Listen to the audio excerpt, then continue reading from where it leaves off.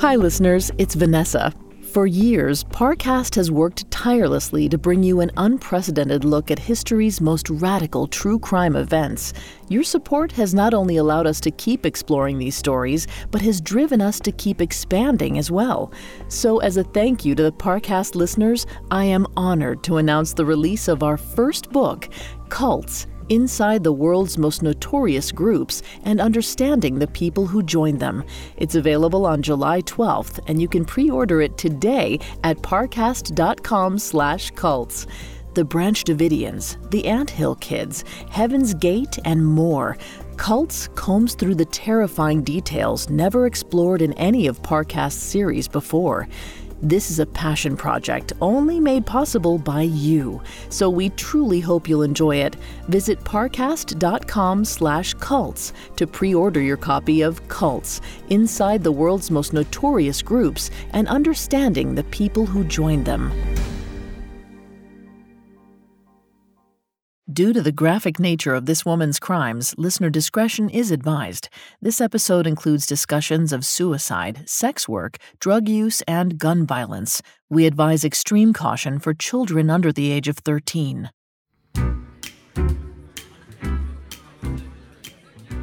In 1920s New Orleans, if you wanted a good time, you went to the French Quarter. Artists like William Faulkner and Phil Harris strolled the streets for inspiration. Young couples got lost in the latest dance craze, shaking and shimmying to immoral music in clubs and cabarets. But the real fun happened behind closed doors, in the private brothels. That's where Norma Wallace made her name. She was the reigning madam of New Orleans, and she could provide you with anything you wanted. There was no shame, no judgment, as long as you were willing to pay her price.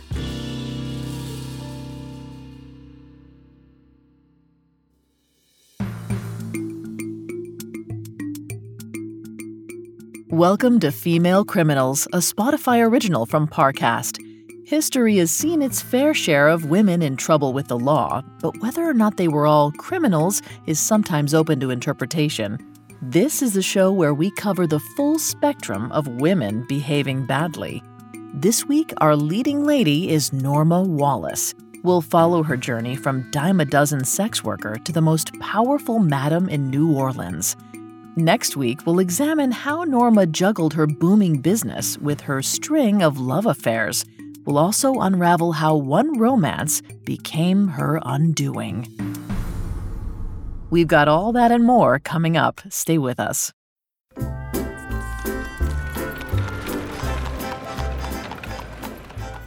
Technically, Norma Wallace was born in Mississippi in 1901, but if you asked her, she'd tell you plain and simple, New Orleans was her home.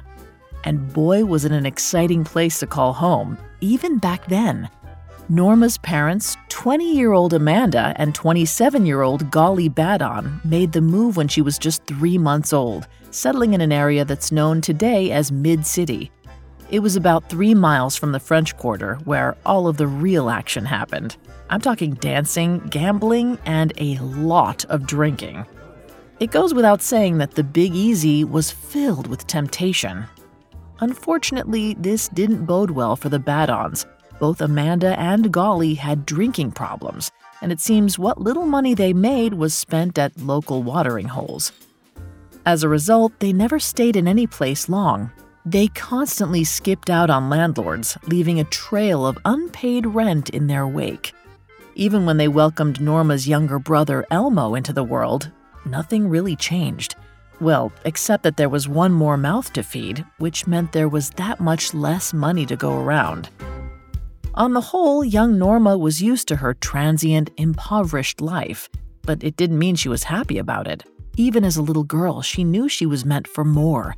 She wanted the fancy dresses and the glittering jewels and the lemon pies. In 1909, the Badons lived near a pie shop, and the smell of fresh pastries wafted up the street and right into Norma's nose. The 8-year-old begged her mother to buy her one of the sweet treats, but pies simply weren't in the budget. At 10 cents a piece, about what you might pay for a gallon of milk today, they were far too expensive. So Norma turned to her imagination as her one indulgence. She daydreamed about strolling into the bakery, buying a pie of her own, and taking a bite out of the decadent dessert. She imagined how the lemon flavor would melt on her tongue, how the crust would crumble in her mouth. But the fantasy always left her hungry for more. Norma resigned herself to a childhood without pastries, but there was a glimmer of hope on the horizon. At some stage, her dad took in a boarder named Mr. McCann. Now, there was hardly enough room in the apartment for Norma's family as it was, but they made it work. Besides, with McCann's help, Amanda and Golly figured they could finally make rent for once. His presence was such a relief on the finances that Amanda even made her daughter a promise. When McCann paid his share the following month, Norma could finally have her lemon pie. Norma waited patiently for the next 3 weeks. Finally, the day before rent was due, she could hardly contain her excitement. She was practically counting down the hours until she could walk into the pie shop. But later that night, McCann excused himself to use the outdoor toilet, and he didn't come back. Eventually, Amanda figured she ought to check on him. She went outside and moments later raced back into the kitchen. She was pale and shocked, stumbling over her words. Without giving a second thought to her 8-year-old daughter nearby, she exclaimed that McCann was dead. He'd taken his own life. Norma was understandably distraught, although it wasn't McCann's death that had her so worked up. It was the fact that she was never going to get her lemon pie. According to author Chris Wiltz's book on Norma, that was the moment, the unexpected tragedy, when Norma decided that poverty was quite possibly the worst thing in the world. She was done relying on others for money, and she vowed to stop being poor. Of course, that was much easier said than done.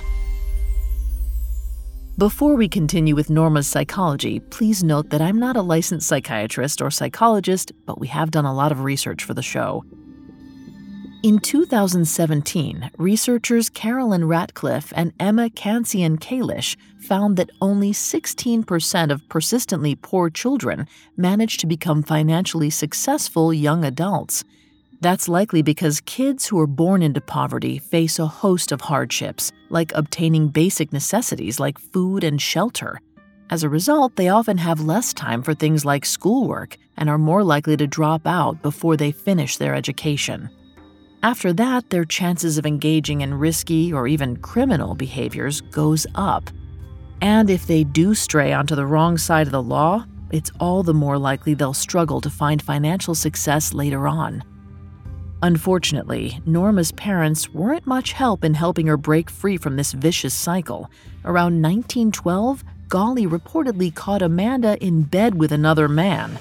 Enraged, he left his wife, as well as their 2 kids, to fend for themselves. With limited options, the poor, single mother turned to sex work in New Orleans brothels. And she didn't just go out at night to find Johns, she was reportedly gone for weeks at a time, working in a madam's house. This meant 11-year-old Norma and her 6-year-old brother were often on their own. With no money, no food, no heat, and no electricity in their house. And following those trends we talked about earlier, the siblings were forced into survival mode. They both ended up dropping out of school and resorted to stealing food off the streets so they wouldn't starve. But finally, in 1913, 12-year-old Norma caught pretty much the first break she'd ever had. Her mom decided it was best to send her away to live with other relatives.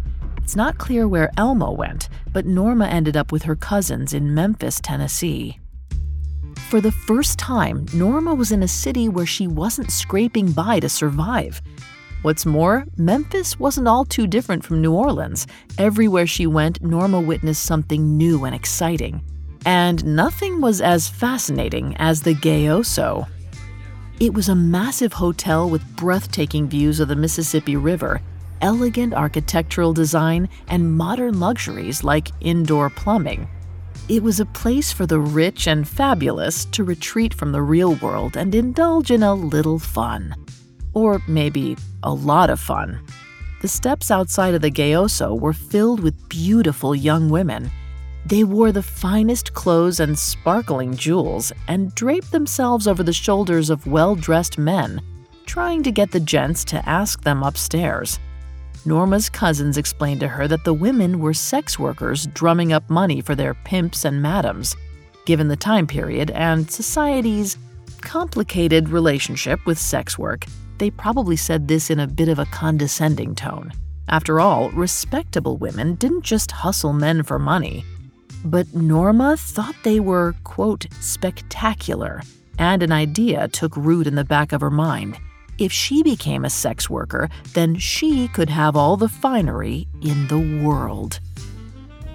Norma spent the next 2 years positively obsessed with the thought, until finally, in 1915, the 14-year-old decided to become a sex worker.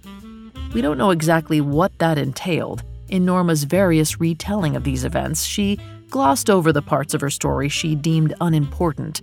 All that mattered, at least as far as she was concerned, was that she was successful. Fortunately, the teenager had the chutzpah to make that happen. While she was never the most attractive woman in the room, her personality was captivating. At some point, she got the attention of a veterinarian named Dr. Sylvester. Norma guessed he was about 60, but his age didn't bother her. In turn, she told him she was 17, and he believed her, or at least he pretended to. It was just like Norma had dreamed of. Dr. Sylvester wined and dined her at the Gayoso Hotel as a prelude to what came next. Except she wasn't quite ready for that part of the transaction. She knew what Sylvester expected, but that didn't mean she was actually going to sleep with him. She'd just string him along for a while. And it worked. There was something fun and refreshing about Norma that Sylvester couldn't get enough of. As he tried to woo her, he treated her to expensive dinners and bought her beautiful clothes. But after 6 weeks of cat and mouse, Sylvester was tired of the game. Either she slept with him or they were done. That was an easy choice. Norma got rid of him and moved right along. But her next client wasn't just some mark. He was the man of her dreams. We don't know how they met, but when Norma was 15, she was introduced to a wealthy bootlegger named Andy Wallace. For Norma, it was love at first sight. Not only was Andy handsome, he was charming and generous too. He got her an apartment in the city. He bought her a 7-carat diamond ring. They even referred to each other as Mr. and Mrs. Wallace. And Norma loved the name as much as she loved the man. Regardless of what might happen between them, she decided that she would keep it forever. That might sound like Norma was already looking for an out, but really she was just being realistic. Andy ran with a dangerous crowd. Not to mention, he was always surrounded by beautiful women. She knew he couldn't be tied down. And honestly, neither could Norma. When the relationship fizzled out in 1916, she could look back with no regrets. She'd learned a lot over the last few years. She'd grown up, she was confident, and she knew she had what it took to be a great hustler. Now, with a giant diamond ring on her hand, it was time to take her brand new name home and take New Orleans by storm. Coming up, Norma sets up shop in the Big Easy. Hi listeners, it's Vanessa. On behalf of Parcast, I'd like to thank you for your continued support. Your loyalty has allowed us to keep expanding even beyond podcasts. That's why I'm so thrilled to share some special news with you all, something we've never done before and made possible only because of you. On July 12th, we're releasing our first book titled Cults, Inside the World's Most Notorious Groups and Understanding the People Who Joined Them. And you can pre-order it today at parcast.com/cults. Those of you who've been with Parcast since the beginning know that it's a labor of love for us to bring you these powerful stories. As long as you keep listening, we keep creating. So with the benefit of years of research and insights, we've put together a comprehensive narrative that tries to make sense of mysterious groups such as NXIVM, Heaven's Gate, the Manson family, and more, exposing how shared beliefs can have deadly results, and taking you deeper into the dark side of human nature than ever before. You won't want to miss this book. Visit parcast.com/cults to pre-order your copy of Cults, Inside the World's Most Notorious Groups and Understanding the People Who Joined Them. That's parcast.com/cults. Thank you again for listening. We can't wait for you to dive in. Now back to the story. In 1916, 15-year-old Norma Wallace returned home to New Orleans and went straight to the French Quarter. It was the perfect place for sex workers. Rent was cheap and the men were plentiful. There was also a constant stream of visitors coming into the city for business or pleasure, or maybe a little bit of both. And just like you'd find in cities like Amsterdam, you were likely to see sex workers standing in doorways, scantily clad. Sometimes they were even stark naked in the windows, beckoning men to come inside and pay them a visit. But it wasn't just the women who kept things humming along there. It was an entire ecosystem. Bartenders and taxicab drivers worked as middlemen, directing men to brothels and getting a cut of the profits in return. Unsurprisingly, Norma wanted in on this world. According to Chris Wiltz, author of The Last Madam, Norma's first stop was the Cosmopolitan Hotel. She knew plenty of sex workers operated out of there, and she planned on joining them. So she donned her best dress, made sure her assets were looking great, and strutted into the lobby. Inside, all she could see were gorgeous women. These weren't the types of sex workers who lounged in windows naked. They were high-class hustlers, decked out in diamonds and beautiful outfits. They lounged about, eating and drinking to their heart's content. Norma glanced down at the diamond ring on her finger, the one she'd gotten from Andy Wallace, and smiled. She was one of these women. Well, at least that's how Norma saw it. The other women? Not so much. They told her she was too young and needed to leave. It's possible they wanted to protect the vulnerable teenager from a hard life of sex work. Then again, it's also possible they didn't want any more competition than necessary. So they told Norma to go to the brothel owned by a woman named Bertha Anderson, where she could learn how to hustle properly. Then they said she could come back to the Cosmopolitan when she was a little older. Norma did as told and trekked across town to Bertha's house. But when the madam set her eyes on Norma, she too tried to talk the teen out of the business. Norma refused to back down, and eventually Bertha relented. She agreed to take the 15-year-old under her wing. But this wasn't Memphis, where Norma could pick and choose her men. If she was going to stay under Bertha's roof, she was going to have to pull her weight. Now, I can't say for sure that Norma actually engaged in sex work while she was there, but given that she was there for 2 years, it's certainly likely. However, it turned out that she wasn't a big fan of the setup. Don't get me wrong, there were plenty of aspects of the work that she enjoyed. The money, the attention, the glamour.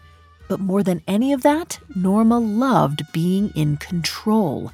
She was tired of being a cog in the machine and was envious of how Bertha got to call the shots. So when Norma turned 18, she struck out on her own.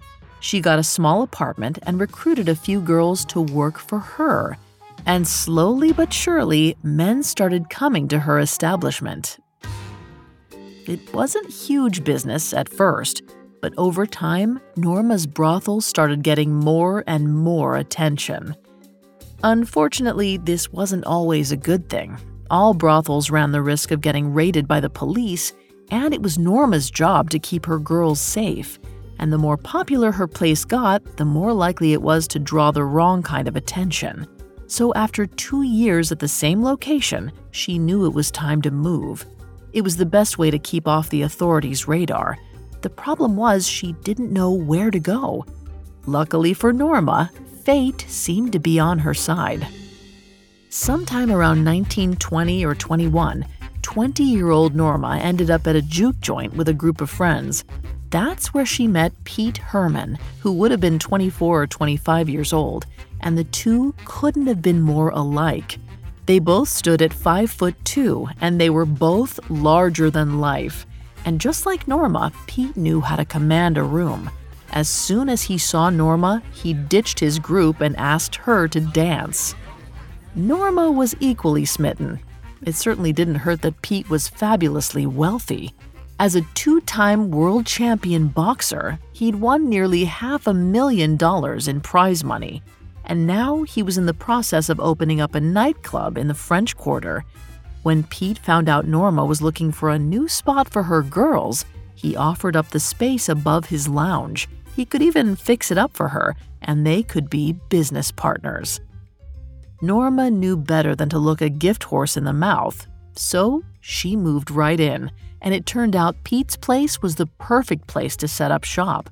For starters, the club offered Norma's girls a steady stream of customers. It also provided them with a bit of protection. Instead of advertising themselves in windows like other brothels, they could linger outside Pete's lounge, coaxing men in for a drink. It was something authorities couldn't exactly arrest them for. Of course, once the men went inside, the girls, along with some of Pete's own men, always pointed them upstairs for something stiffer than a nightcap. Then, at the end of every night, Norma wrote down the names of her customers in a little black book. It was part business ledger, part insurance policy. If anyone gave her trouble, Norma had notes on all of them, and she wasn't afraid of letting them know it. That kept her clients in line. But they weren't the only wild cards Norma had to worry about. Around the same time, a new police captain came onto the scene. Theodore Ray believed in law and order above all else. Coincidentally, he'd been given the task of eradicating the brothels and was ordering arrests left and right. Obviously, Norma didn't want her business to go belly up. To outlast Captain Ray, she'd have to be more discreet than ever. That meant an end to her girls hanging around doorways. There'd be no public advertisements at all, just a word-of-mouth operation kept between those who could be trusted. Even when she laid low, Norma made a killing. In fact, by leaning into an ultra-secretive business model, she ended up attracting an even more affluent and influential clientele. And as other madams lowered their prices to try to stay afloat, Norma increased hers. This caused a slight dip in the number of clients who rolled in, but it seems her profit margins actually went up. Those who had money were more than willing to pay for discretion. Whether Norma consciously knew it or not, she was playing with the psychology of pricing. According to a 2019 study, consumers tend to use price to judge a product's quality. This is especially true when there are a lot of similar options on the market. That's because when it's difficult to differentiate between a product, the higher-priced option makes people believe they're paying for better quality. The same is true for great service. Though customer service isn't as quantifiable as pricing, a 2011 study found that 73% of respondents were willing to pay more for a better experience in choosing their merchant. And it seems Norma knew it. She catered to her better-paying customers, ensuring both discretion and a more tailored experience.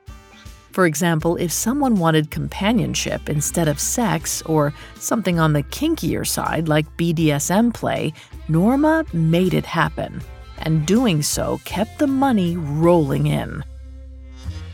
We don't know how much she was pulling in at this point, but it was enough that she could give everyone a regular night off. Every Sunday, Norma and her girls closed up shop and went out to spend their hard-earned money.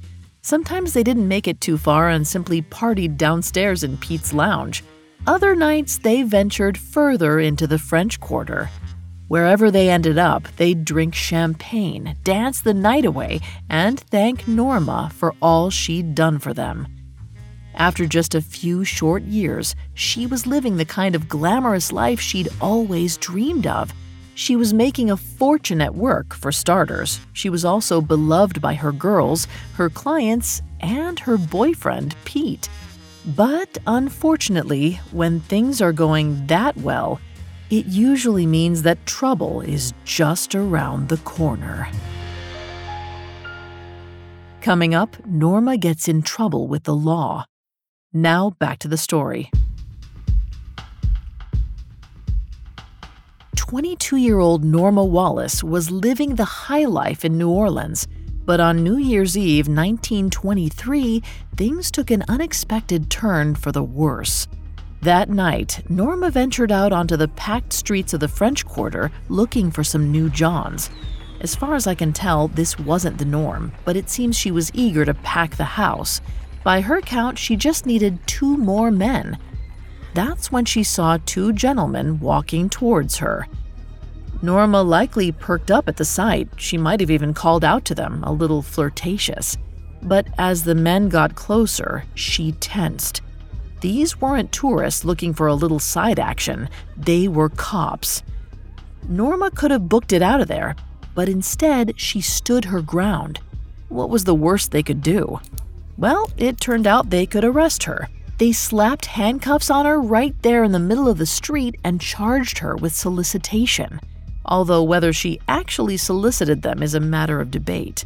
But the police didn't care. They carted Norma off to the station downtown. There, Norma was brought in to the intake officer, along with all the other madams and sex workers who'd been rounded up that night.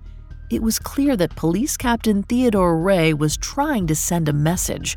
Sex workers weren't going to get away with operating in plain sight, at least not if he had anything to do with it. Luckily for Norma, it seems Captain Ray wasn't there that night. When it was her turn to be booked, she stepped forward and smiled. The intake officer was apparently a friend of a friend. They struck a deal on the spot, and Norma was free to go. This may have been the first time Norma was ever arrested, but it certainly wasn't the last. She was at the top of Captain Ray's list, and over the next 3 months, she was apprehended 5 more times. But no matter who was on duty, it seems Norma sweet-talked them into letting her walk.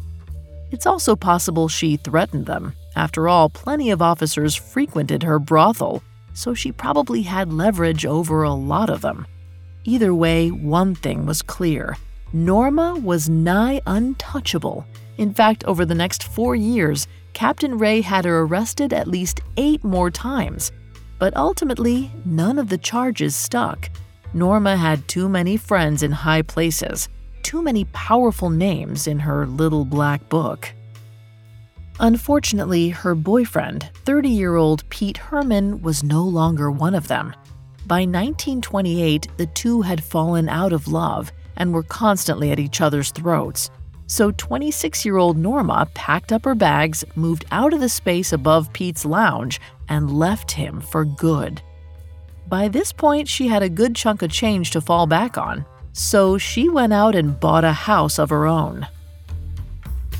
An added bonus of that was the freedom that came with her new address. She redecorated the place with the finest furniture and antiques she could get her hands on, doing it up beautifully. As far as brothels go, it was the nicest one in the French Quarter. It was also the one with the most beautiful girls. Around this time, she gave her roster a facelift, letting a lot of the older girls go and replacing them with the prettiest women in New Orleans. During the hiring process, she made sure the girls knew they had to abide by a strict set of rules. That's likely because Norma no longer had the cover of Pete's lounge to distract the authorities from her business. But now, as she operated out of a house, police could easily spot a group of girls soliciting men on the streets. So Norma brought cab drivers and bartenders into the fold. If they could direct customers her way, she'd happily give them a cut. To add another level of cover, Norma claimed her property was a boarding house and paid taxes accordingly. From the outside, she wanted her house to look like a fine establishment that was on the up and up.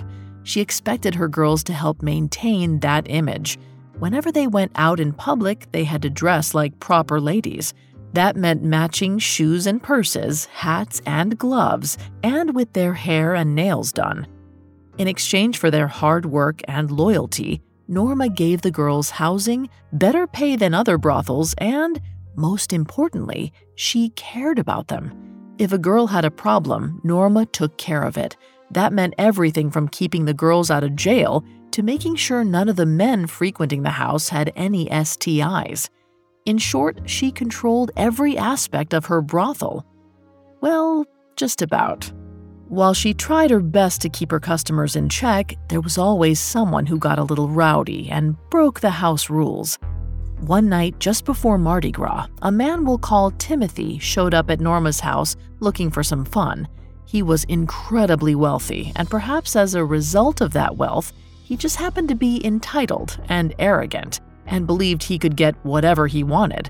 For him, a visit to a brothel was all about the conquest, and there was no one at Norma's place more difficult to attain than the madam herself. Her position meant she didn't have to sleep with any of her clients, but Timothy wanted to be the exception. He tried bribing her with wads and wads of cash. Despite the money, Norma refused. Even still, she tried to keep him happy and pushed other girls on him. But Timothy only had eyes for Norma, so much so that he got handsy with her. At first it was playful, but then it got aggressive. Then, after one particularly rough scuffle, he slipped and hit his head on a coin-operated music box. He was badly hurt and drifted in and out of consciousness. Norma wanted to take him to a hospital, but he refused to go. He was also too big for her and her girls to move. So eventually, Norma decided to call the police. The last thing she needed was a man dying in her living room. But she had to be smart. She couldn't very well tell the truth about what had happened. Doing that would be admitting to soliciting sex work. But then again, maybe she could? According to author Chris Wiltz's book, The Last Madam, Norma rounded up all the money Timothy had thrown around that night. When the police came, she handed them $2,500 in cold hard cash. Today, that'd be more than enough to buy a nice car. Needless to say, the officers happily pocketed the money and whisked the troublemaker away. Later, when Timothy came to, he was livid. He wanted Norma arrested for swindling him out of his money. But that would mean admitting where he'd been and why. And since he couldn't bring himself to do that, he backed down, bringing the whole affair to a close. The police never said a word about it, and Norma carried on as usual. Because in the grand scheme of things, men like Timothy were small fish, stressful in the moment but easily dealt with. There were far worse criminals who frequented Norma's house. For example, one such man strolled in 1936. His name was Alvin Creepy Karpis, and he was a really bad guy. After committing bank and train robbery, kidnapping, and murder, he was sitting pretty atop the FBI's most wanted list. Norma recognized him immediately. As Alvin prowled around the brothel, she sat back and contemplated her options. She could pretend, like always, that she'd seen nothing. Her business model depended on her discretion. People trusted that they could come to her house and their privacy would be protected. But this was the opportunity of a lifetime. Norma knew that she could get a whole lot in exchange for turning Alvin in, and though he was generous and courteous with her girls, he was a murderer. There was justification there, if she needed it. According to a report by FBI Special Agent James Reese, motivations for becoming an informant are varied. But one common factor is that there's a sense of personal gain for the person ratting on their criminal cohorts. Mostly, this gives informants a chance to ingratiate themselves with the authorities. Norma wanted that type of relationship with the police, especially since there was a new captain in the French Quarter. George Ryer was far more agreeable than the previous captain. What's more, Ryer didn't think sex work was that big of a deal. So if she could get on his good side, she'd be setting herself up for continued success. Now, I want to be clear that there's no way to know for sure that Norma made a call that night, but some people think that she was responsible for what happened the very next day. That's when New Orleans police and the FBI surrounded an apartment on Canal Street. Someone had tipped them off about where Alvin Karpis was staying. The officers waited until he exited the building, and then they sprang into action. Considering how dangerous Alvin was, the arrest went surprisingly smoothly. After that, Norma and Captain Ryer were reportedly fast friends. Again, it's not a given that she ratted out Alvin, but it certainly seemed like he promised to look the other way while she committed her own victimless crimes. That meant Norma had free rein to do as she pleased, which made the 35-year-old the untouchable queen of the New Orleans underworld, and she was ready to have the time of her life.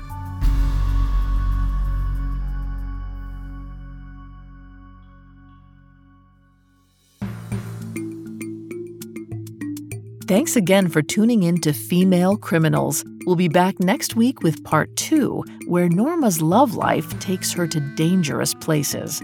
For more information on Norma Wallace, amongst the many sources we used, we found The Last Madam, A Life in the New Orleans Underworld by Chris Wiltz, extremely helpful to our research. You can find all episodes of Female Criminals and all other Spotify originals from Parcast for free on Spotify. We'll see you next time. Female Criminals is a Spotify original from Parcast. Executive producers include Max and Ron Cutler. Sound design by Michael Motion, with production assistance by Ron Shapiro, Trent Williamson, Carly Madden, and Aaron Larson. This episode of Female Criminals was written by Alex Burns, with writing assistance by Jane O and Joel Callan, fact-checking by Haley Milliken, and research by Mickey Taylor and Chelsea Wood. I'm Vanessa Richardson. Hi listeners, it's Vanessa. Exciting news, Parcast's first book, Cults Inside the World's Most Notorious Groups and Understanding the People Who Join Them, is now available for pre-order at parcast.com/cults. Thanks to your support, we've compiled years of research, insights, and a catalog of case studies to expose more about these cults and the people behind them than ever before. Details which haven't even been explored in our Cults podcast. Visit parcast.com/cults to pre-order your copy of Cults, Inside the World's Most Notorious Groups and Understanding the People Who Join Them.